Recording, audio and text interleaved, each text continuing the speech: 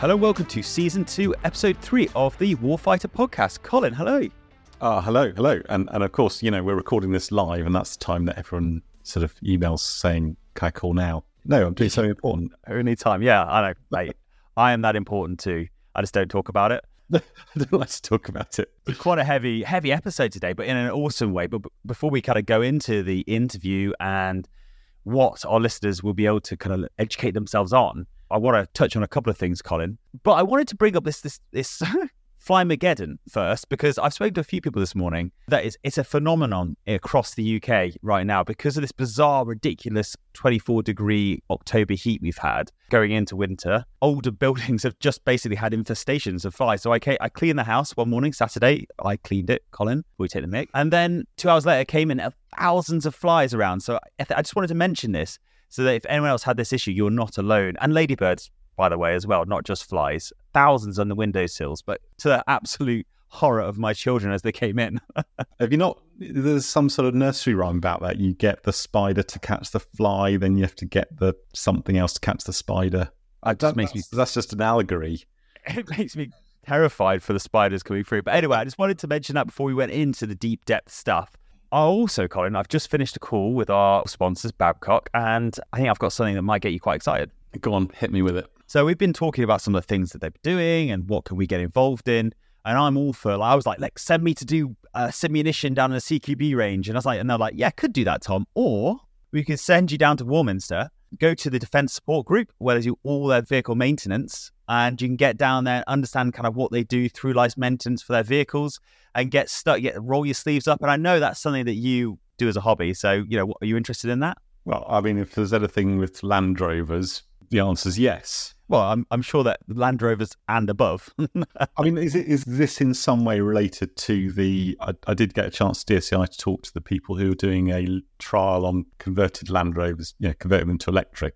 So, if we could spin anything like that in, then... Basically, I think we get free reign of go down to the Defence Support Group, work with the Babcock team there to see what they do and maybe get to, unscrew a few bolts. I mean, that's as far as my knowledge goes with vehicles, so I'm sure I'll learn a lot. But, thought that'd be cool. You interested? Yeah, no, it sounds very good. Yeah. I don't know how much Land Rover's changed from my 1978. But maybe you could teach them a thing or two. Maybe that's what they need. That's why they've sponsored the podcast.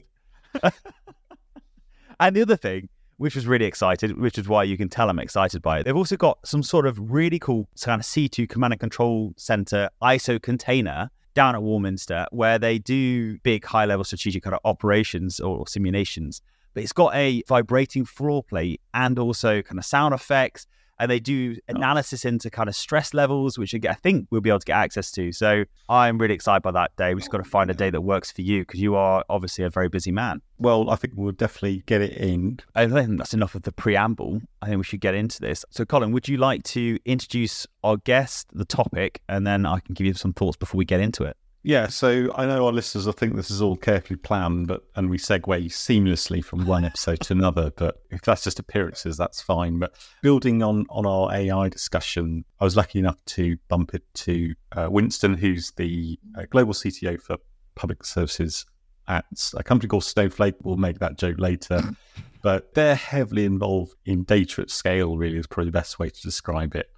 And I think what's fascinating is getting some understanding of the difference of, I guess, when, sometimes we're playing in the shallow end of the data. What does it look like in the depths of large data programs and across public sector? So really just a window into that. Tom, I think the interesting thing from this is you found it educational and I found it educational, probably for different reasons. But that's kind of rare. Pitching it at the right level is always hard. But Winston managed to do it for across the spectrum. Taking that analogy, I'm the guy with the inflatable rubber ring on, trying to make sure I don't sink in the shallow end, whereas you're the guy doing the free solo diving, but I think it's good. Yeah, not quite that much, but yeah, definitely an interest in the depths. But yeah, no, I think this is going to be, it is relevant to everyone that listens here because data now is prevalent and relevant throughout defence and it is only going to become more important. And like you say, I think we only ever, because we're scared to go deeper, we only ever talk about the shallow end. And if everyone's comfortable in the shallow end, I think it's important to understand the opportunities and the challenges associated with the deeper end, which is where we need to go if we really want to leverage data going forward. So should we get into it? Yeah, let's do it. Winston Chang, welcome. Thank you for having me. I'm excited. Now, we've got to get a few things straight before we go even into all of this subject. So Snowflake's an interesting name. Just tell us a bit about what Snowflake did. Yes, it is. Normally we ask our guests to introduce themselves, give us a bit of background, but Colin's gone for the jugular for this one. So yeah, let's get it cleared up. Well, it's the next Army marketing, right? We had Army of One in the US, and now, we just progressively keep moving. No, I'm totally joking.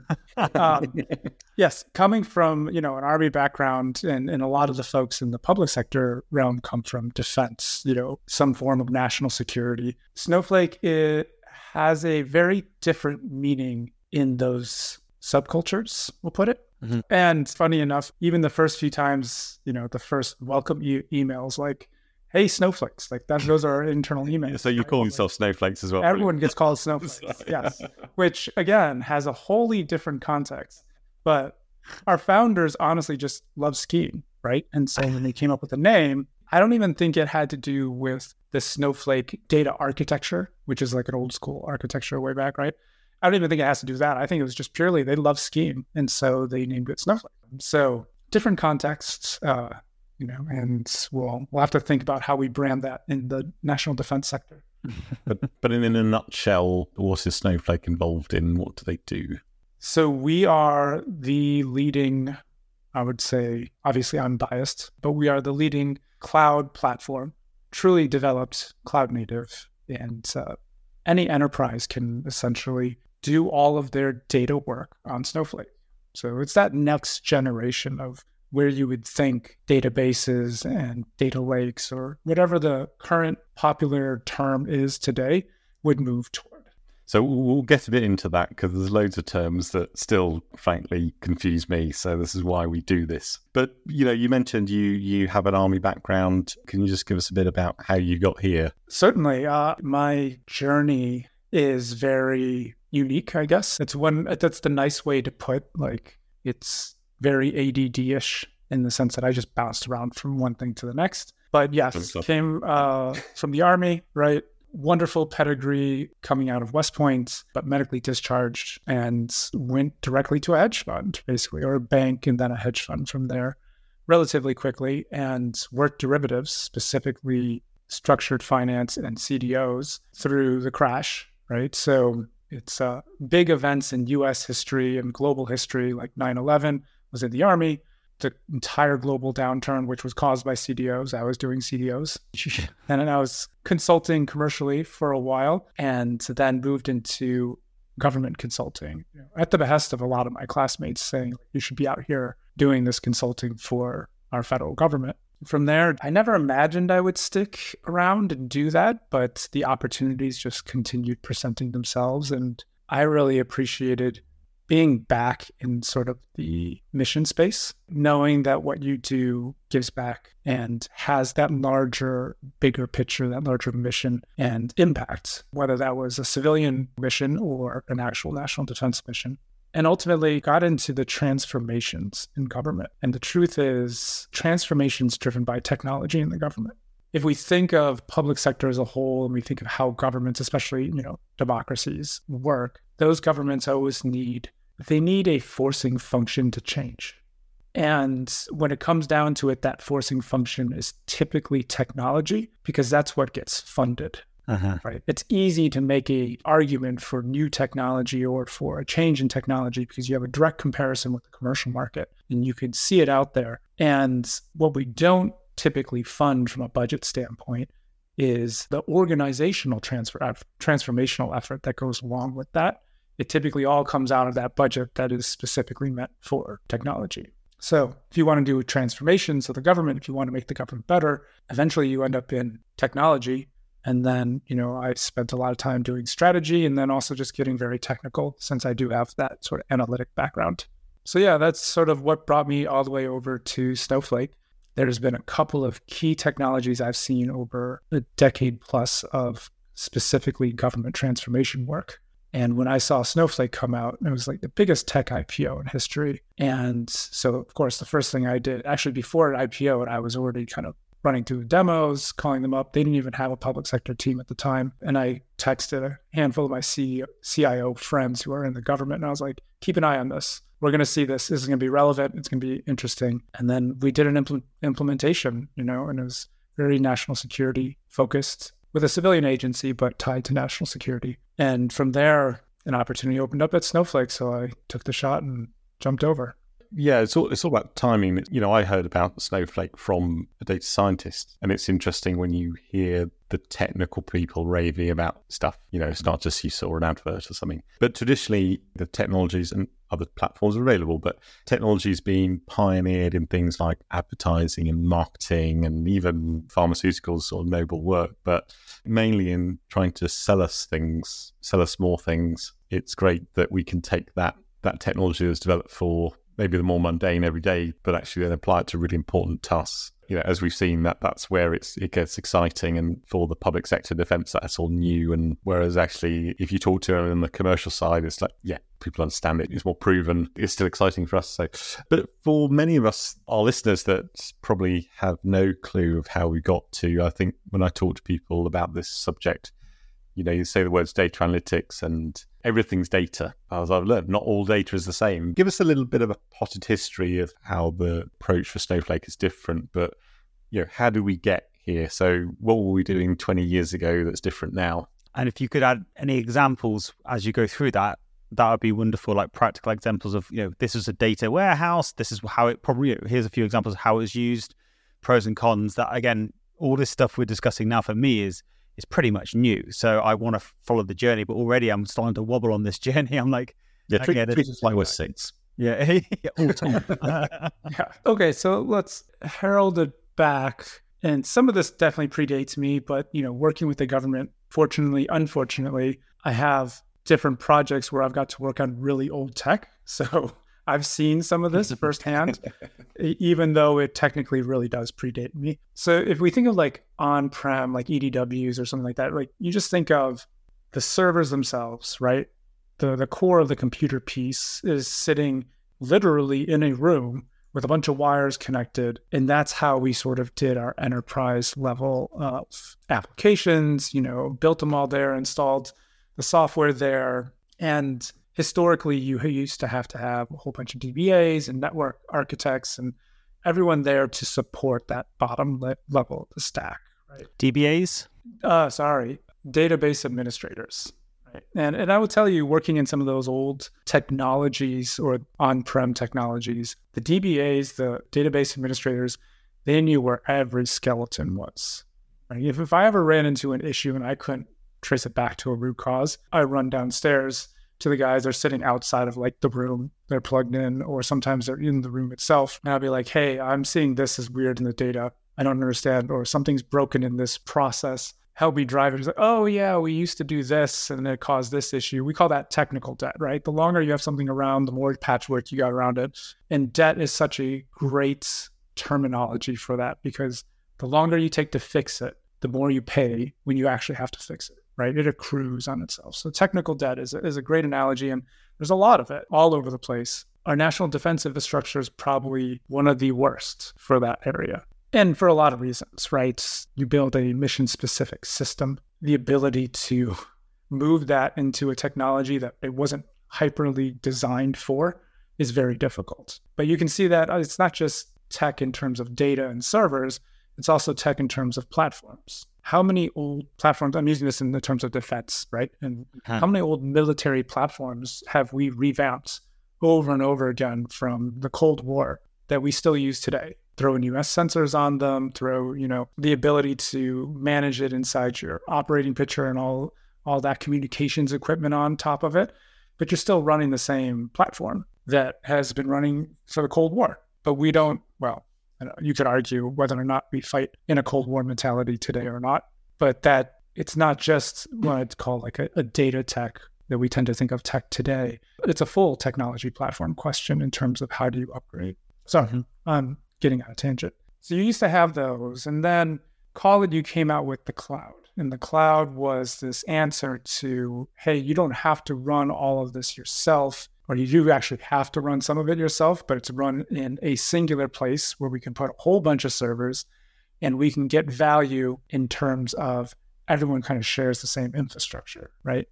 So that move came, and there's a lot of promise of scale, but a lot of what we did in the original, first sort of generations of cloud, we just ported over things that we did on-prem. So they weren't really designed to take the scale of the cloud into account. That's why we use a term cloud native. And it really has to do with did you design your architecture, your underlying, ultimate build for how the cloud scales? Because if you don't, it doesn't really scale that well in reality. If you take something old, put it into something new, you're just running something old on something new, but you're still getting the old stuff. So you're saying that the old way of doing it was essentially you're accessing the old stuff, but remotely, basically. That's the difference, right? So you've picked up the servers, you've put them somewhere else, and you're accessing it via a secure connection, the internet or whatever, but you haven't ripped up the rulebook and rebuilt it with the awareness of all the challenges that are about to come with scaling it. Exactly. And, you could take that to an extreme, which I've seen these projects happen. And, you'll hear it called things like lift and shift, or there's a couple of terms for it. But I've seen literally transformation, quote unquote, efforts where they moved the servers out of the room in the office, drove them over to, some server farm somewhere else, put it into a secure, basically like set of buildings, networked it up, lit up some fiber, and now they just remote into their servers versus connect into them, right? And that's now cloud. There's an incredibly wide definition in terms of what we consider cloud. But when we talk about public cloud, we're really talking about like an AWS, an Azure, Google, Oracle. All of those sort of hyperscalers is, I think, the term probably better used for the modern cloud versus just remoting into a set of servers. There's a significant number of technology changes that occurred as well in terms of now that you're, in the cloud. And I guess you could do this also on-prem to some extent, but now that you have this scale, we had this like a concept of full stack development. And I'm going to bring this back to data, but you have these enterprises now all of a sudden are, the agile methodology, DevOps, and, government DevSecOps, including security into that whole process, really giving the idea of, we could build our own applications. We could transform much quicker. The idea of continuously pushing changes to an application or a project actually fully changes how a project works, right? It's no longer a beginning and end date. This concept of the application continuously lives, continuously grows, continuously gets enhanced. But one of the things it caused was data silos. And for no, call it negative reason, it was just sort of the game theory and decisions of how you would build something. It's like, okay, well, if I'm going to build this application, I want the most performant technology that fits what I'm trying to achieve. So you might choose a database that's different from the next application, that's different from the next application. And then next thing you know, all your data is now sitting in these singular pods that cannot connect with each other and that weren't even designed to connect with each other in a lot of cases. So that's where sort of you see this, they came in with this evolution of a lake house or a data lake where you just throw everything in it. But then they ran into the issue of, well, just because you threw everything into one place doesn't necessarily mean you can connect it. And then the next evolution, which is where sort of Snowflake is, and I'm skipping years, right, is now all of a sudden you have a singular platform and the database is abstracted so that it actually meets all these different use cases. So now you don't have to choose a specific technology. You can just go to one platform, covers it all. And this is, in a lot of cases, the movement of software as a service, SaaS, is that the SaaS platforms are really able to take a singular capability that's needed inside an enterprise and put it all into one place, whether that's business processes all in one place or your customer relationship management all in one singular place. And then you're not building 10 different apps to manage your customers. You're doing one and it's all correlated in one place. So similarly for us, data is now in one place. Okay, right. So let me just recap to make sure I'm following along. So with the data lake concept, let's take this scenario where I've built myself a simulation platform that generates data and I'm very proud of it and it's being used. And then Colin does the same thing, different use case, but still simulation platform generates data. And then someone's gone, hang on a minute, we're getting lots of data. Let's let's put it all together.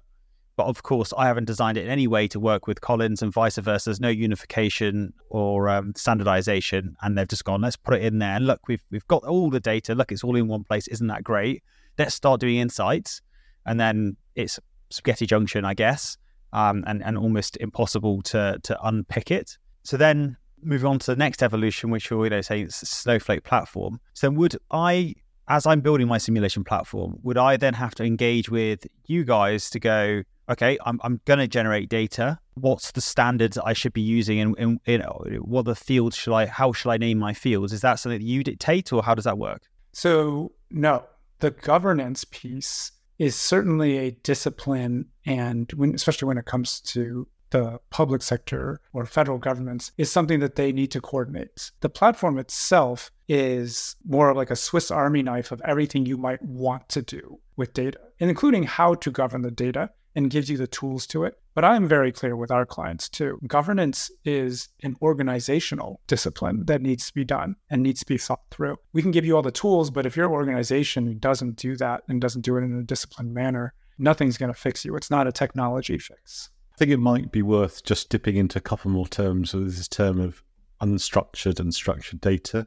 So the primary categories would be structured data, semi-structured, unstructured. Structured is the typical thing you think in an Excel file, columns, rows. Semi-structured would be more like a JSON file where you have categories and it's grouped and it's tiered, but still has a level of structures. That's why they call it semi-structured. And then unstructured is basically anything else that doesn't fall into those two categories. That's photos, documents, video, all those sort of things, right, are unstructured data. Even to some extent, the text that comes out of X or Twitter or social media, I would consider them unstructured, but they obviously can get pulled into a structured format, but the text itself is unstructured, right? That is very interesting, and we cover all of it. So your traditional database, you wouldn't have that ability. You typically only get structured, or some of them can deal semi-structured. We cover all three. Tom and I come from a simulation background, so maybe as a helpful analogy, it's a bit like I've made a simulator that outputs after action review, but it does it in video, and Tom's does it with positional data and in a structured manner. Now, we're both correct, but we can never talk to each other. But interestingly, going back to your Swiss Army knife, part of the platform is actually having solutions to try and bridge that gap, I guess. Is that fair? Yes, I think it's incredibly adaptive, but then there's a network effect that occurs. So we haven't talked about security, we haven't talked about that stuff, but we have essentially a huge marketplace. And I think that's where you start seeing more norms coming out, right? So if you take simulation platforms, it takes typically like some sort of external body committee to come together and say, here's simulation norms. We're going to standardize this so that our simulation platforms can all work together, right? And they have that governance body, and then people conform to it. But the driver for people to conform really is the market pressure. As more people do that, as more of your input data sets are conformed to a specific format, you're going to start moving your technology in that direction unless there's a very significant reason not to. So with a marketplace, with the network effect that Snowflake actually brings to the entire data world globally, helps drive a lot of those things. It's definitely a mindset change. So I, for my sins, used to work on SAP ERP. And back in the day, it's changed now, but back in the day, that's very much a good example of a really monolithic piece of software. You got to talk SAP, ABAP, or you ain't doing nothing. Now, gradually, the holes started to appear in the dam where it's like, oh, yeah, well, we'll export to Excel and we'll export to Microsoft projects and stuff, and we'll interoperate to a degree. But the core truth was always in the big monolithic software. But now I think attitudes are, as you say, market pressures. You have to be a better collaborator, I guess. Otherwise, people aren't going to get sucked into you. Yeah. Actually, I'd love to talk about simulation, since both of you have sort of simulation platforms, because this kind of goes back to the root problem that a lot of the data is not able to be brought together, right? You have an Excel file and you don't have a singular ID and it's different from another Excel file. You can't bring those two pieces of data together. But the value of data is in that horizontal. I mean, there's a vertical value of like tons of data, big data analytics, right? But there's also a value in the horizontal data in terms of how many data sets can we actually tie together. It gives us dimensionality in how we do our analytics. but that breaks down at a certain point. At a certain point, some data sets just don't connect. And what I've been seeing is a number of geospatial companies have been able to do these aggregated connections. Let's take it to H3 and then let's aggregate and then connect it using geospatial, the aggregation of geospatial, and connect data on those. So it's like a pseudo join that occurs. But in my mind, simulation is so fascinating because one, you can actually bring in things that don't even join like that. Like your ability to join so many different data sets in a simulation just completely expands even beyond what geospatial can do. And then number two is that we as humans will recognize patterns that much faster in a simulation when we combine those data sets. That's something that I see a significant value for simulation downstream. Yeah, we risk dashing down a rabbit hole. We might have to come back to this one, but because we're not going to get through our sort of the questions we have. Just stepping back a bit and being a bit philosophical, how should we see data? Now, I've used the analogy of data should be seen like a resource, like iron ore. We have to dig it out of the ground, we have to process it, have to clean it, and then it's useful. If you've got a similar view, or how do you see data?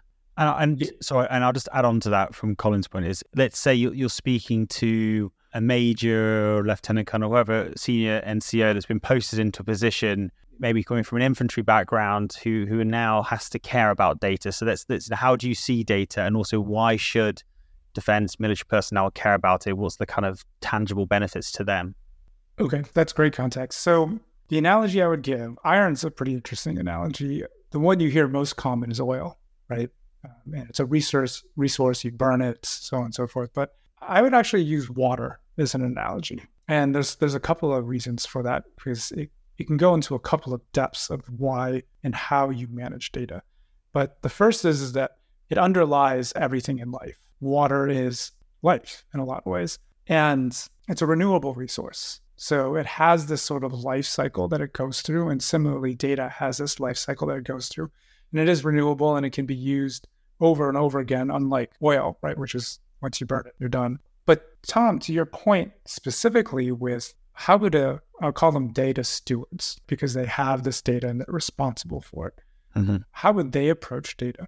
Water, I think, is a great analogy because the data steward needs to approach it in a very balanced management standpoint that drives that basically makes the ecosystem that lives on that water thrive.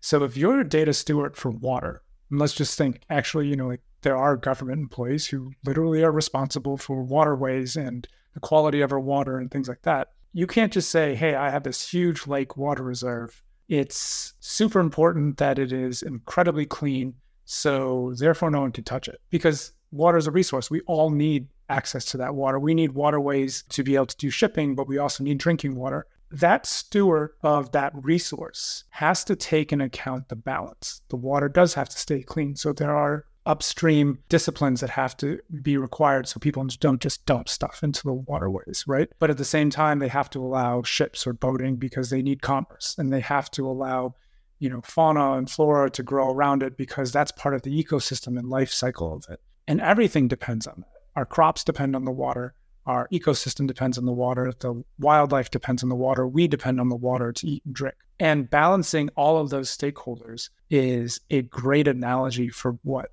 a data steward today has to do with its data. I would say that we tend to default in terms of we as data stewards. If we own a piece of data, the default is protect it, don't let anyone touch it unless absolutely necessary. It's here for one use only. But I think that's the incorrect way to work with that, right? We have to be looking for opportunities and then weighing the opportunities and the risks against each other. Yeah, and I think that's a much better way of looking at it. All analogies have limitations, but the water, the resource, supports a number of different activities.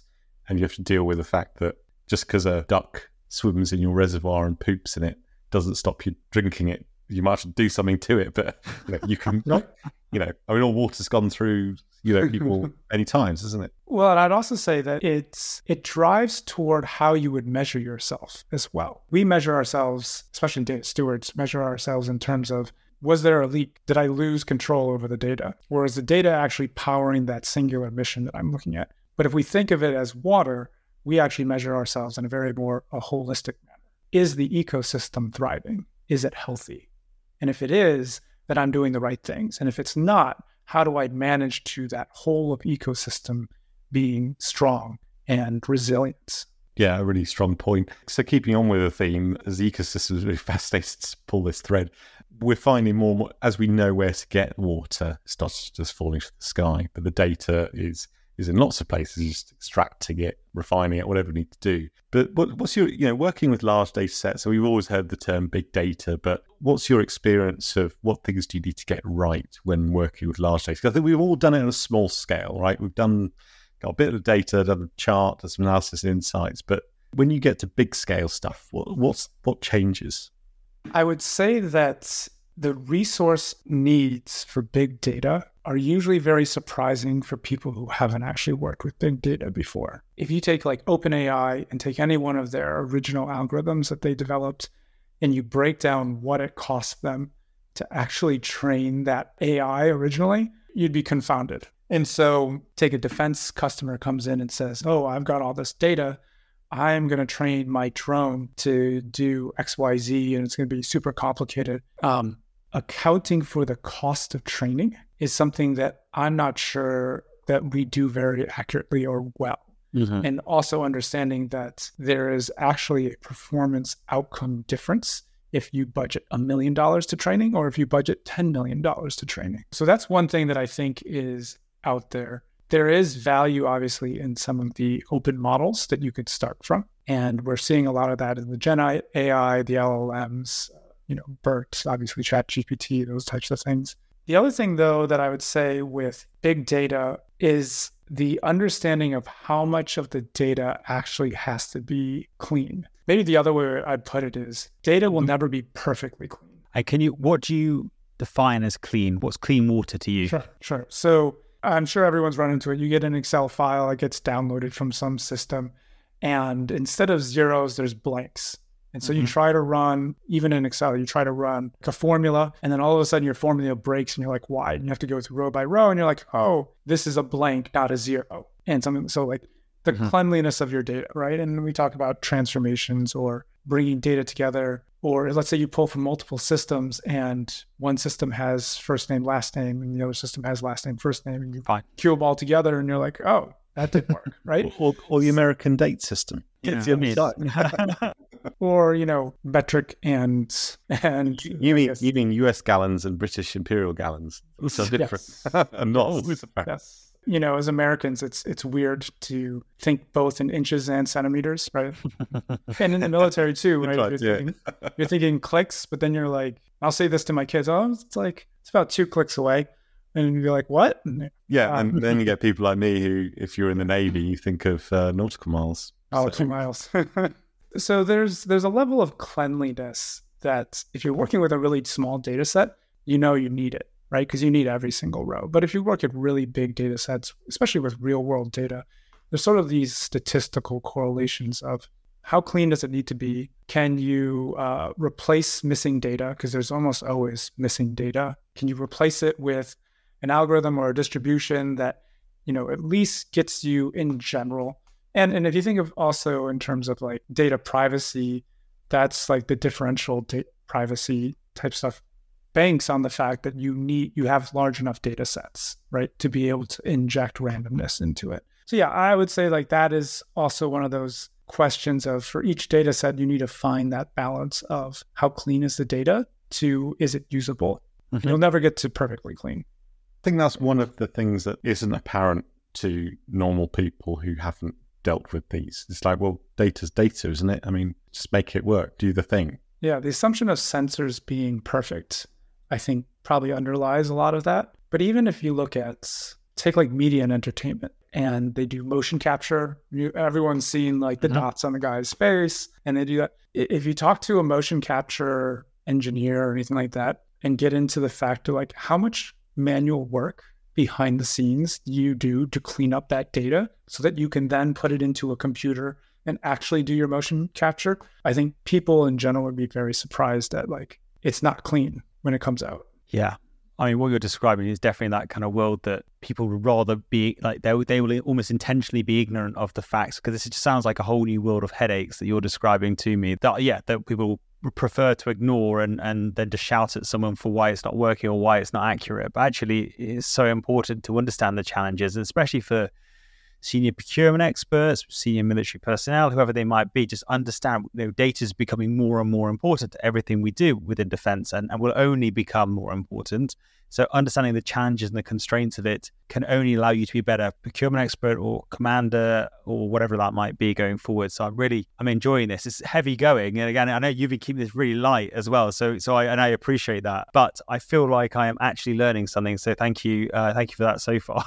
Well, let's push on. Yeah. So, I mean, there's some interesting stuff there. And I guess getting things like getting the architecture right. Yeah.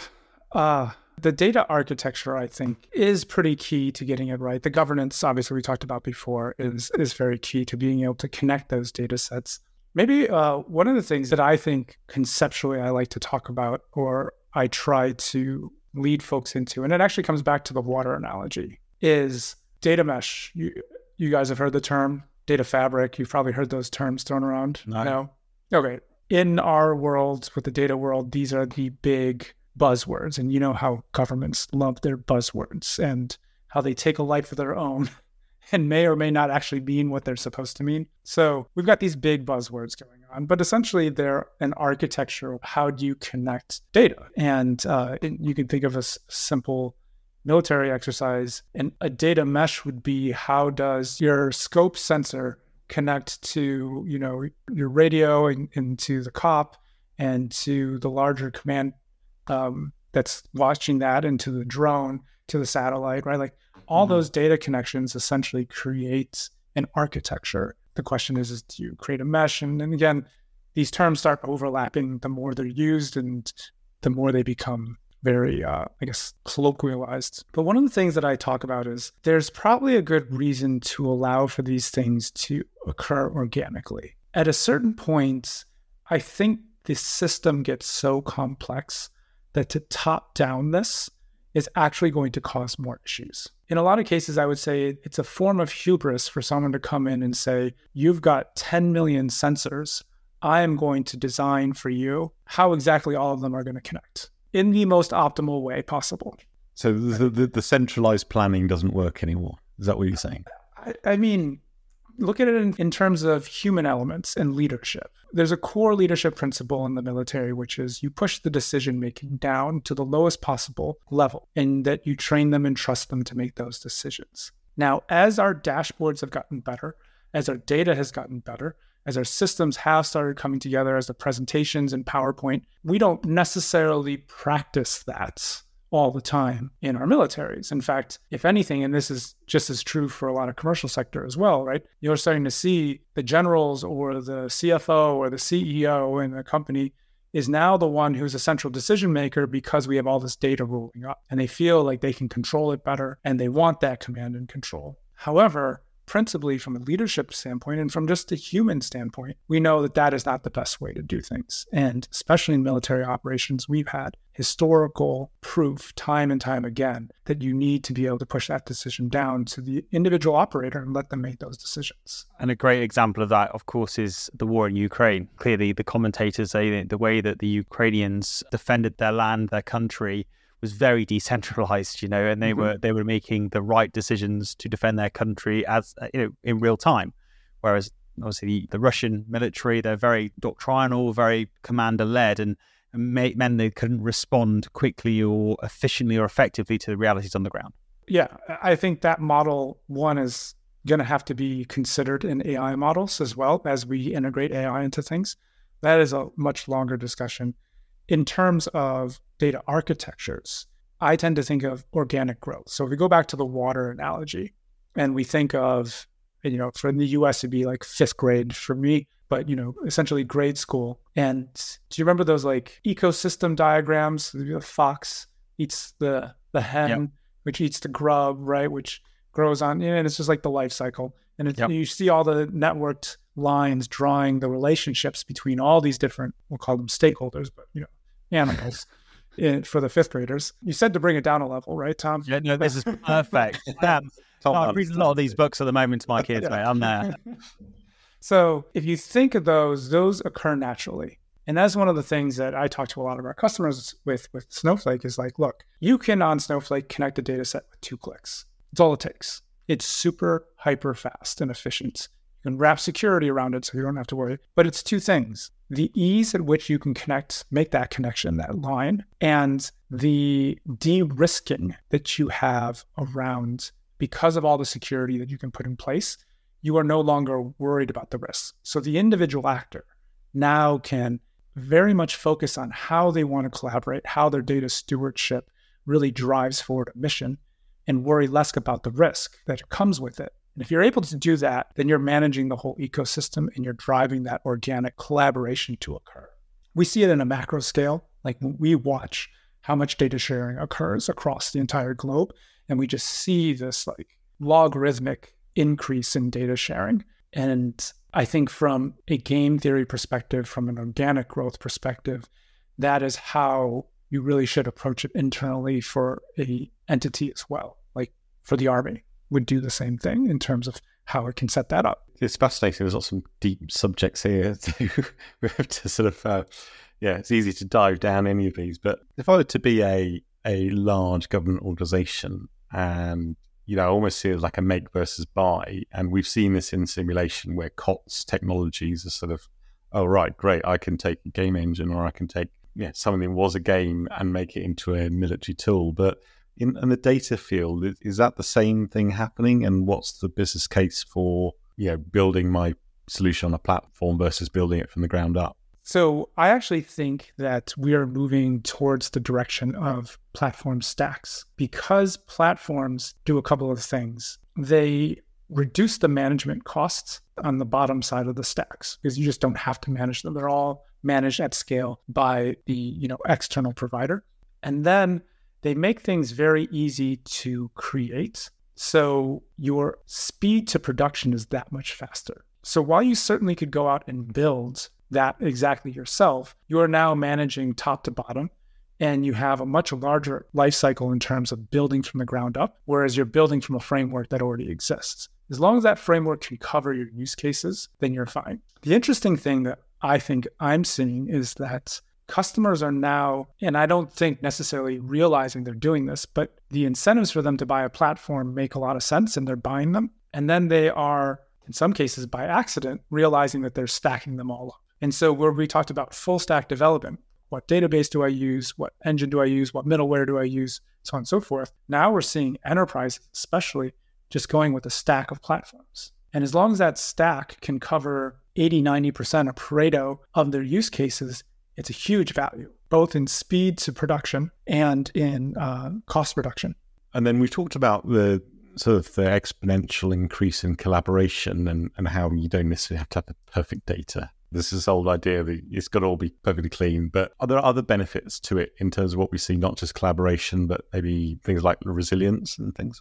I think so. If you think of the way the intelligence community verifies a tip or a lead or a piece of intelligence, it can't just come from one source. And as our sensor arrays grow, as the satellite network grows, as the types of data that we collect become so abundant, we're going to not be able to build something off of one data set anymore. We're going to want that accountability, that verification. And this network effect is the only thing that will really make that possible. Yeah, it's always we need a convergence or triangulation of the answer, not just that thing says go, that's it. And also different angles, right? Like you can take the same data set and transform it, and 2 different analysts can look at that same data set and approach it from 2 completely different approaches. And then their sort of secondary output of those data sets, right? The transformations, the enrichment that they provide has those different angles sort of baked into it. And so now you can combine even what is originally the same core source data from different angles and different approaches. I mean, this whole chat has been really, even for me, I've been dealing with some of this and it's still enlightening. So thank you. But, what are the challenges that remain? I mean, I sense that if we're learning things, not that we're particularly highbrow at all, but, there seems to be a general lack of understanding of these new concepts. And is this one of the challenges in terms of changing the culture for what people understand? And so I would just say that upskilling, data literacy, investing in your people is one of the most overlooked and easiest ways to change things. But no one budgets for it. That's the saddest thing, is that no one budgets for it. And it's so easy, and it's actually incredibly low cost. But I'll give you the analogy, which is 20 years ago, we all used to put proficient in Microsoft Word or Excel on our resumes. No one does that today because everyone is, and it's expected of you. I think the same thing too. We get these data literacy, data training badges today. It should be to the point where no one thinks that the secretary, frankly, has high data literacy, right? To read dashboards and be that much more powerful at work. So I'll leave it there. No, I'd just add, if you don't know what it can do, how can you ask it of the system or the people? And that's exactly. If you don't know you can do this, you don't even start on that journey. Well, thank you, Winston. I think that was more than enough. I had to hold back from many. I could tell. I could tell you're doing that, Colin. Well done. But Winston and I will have a beer over this, I'm sure, in the near future.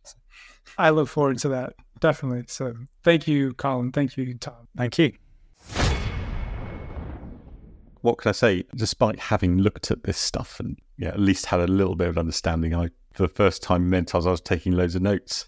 So, the one thing that stands out, and it's, analogies are useful, but not always that helpful. But the analogy of the water and the ecosystem, when you start to think about it, go, oh, that's how we should manage data. That's how we should curate it. I thought that was a really interesting take. I did think it was interesting. I being a skeptical individual, it's like that's the way it should be, but actually, it's unlikely to get to that level. So what's the muddy water we can get to as opposed to the clean water? What are the steps, or what are the steps to get to that, the cleanest water, the best ocean? Because it requires such a holistic understanding of data at every level, which, again, we discussed. And I think from what we know now and from what Winston said, it should become fundamental to the education of our troops and people within the MODs, procurement, etc. But it's not quite that. We're a long way off that now. What are your thoughts, Colin, on how we get there? That's another episode. I thought the interesting point is the muddy water or the swamp is still useful. Now, you don't want to drink from the swamp, but it has its purpose. And that was an interesting take, as opposed to everything must be 100% clarified, crystal pure, that sort of stuff. Yeah, I think we have a huge challenge in just one, awareness and education, like anything else really, but you can't just be an observer. You've got to get stuck in and understand this and get your hands dirty with some of it. So I think we've got a long way to go, which was kind of the reason to speak to people like this, is they've been on that journey. Yeah, and I suppose just coming from that, you say that kind of military background, knowing how, understandably in lots of ways, the average junior officer, soldier, whatever, rails against having to do their data protection courses, etc. It's going to be a tough uphill battle to sell the importance of it. Having said that, it is important, so it needs to be addressed.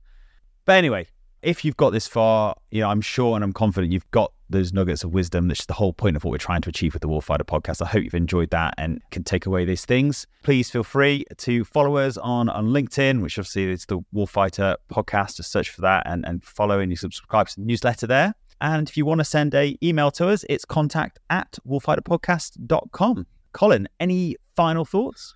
Well, just the schedule for season 2 shaping up rather nicely. Lots of really interesting things. But if anyone has any ideas or things we're missing out on, please do send a note to either the website or through LinkedIn. See you next time.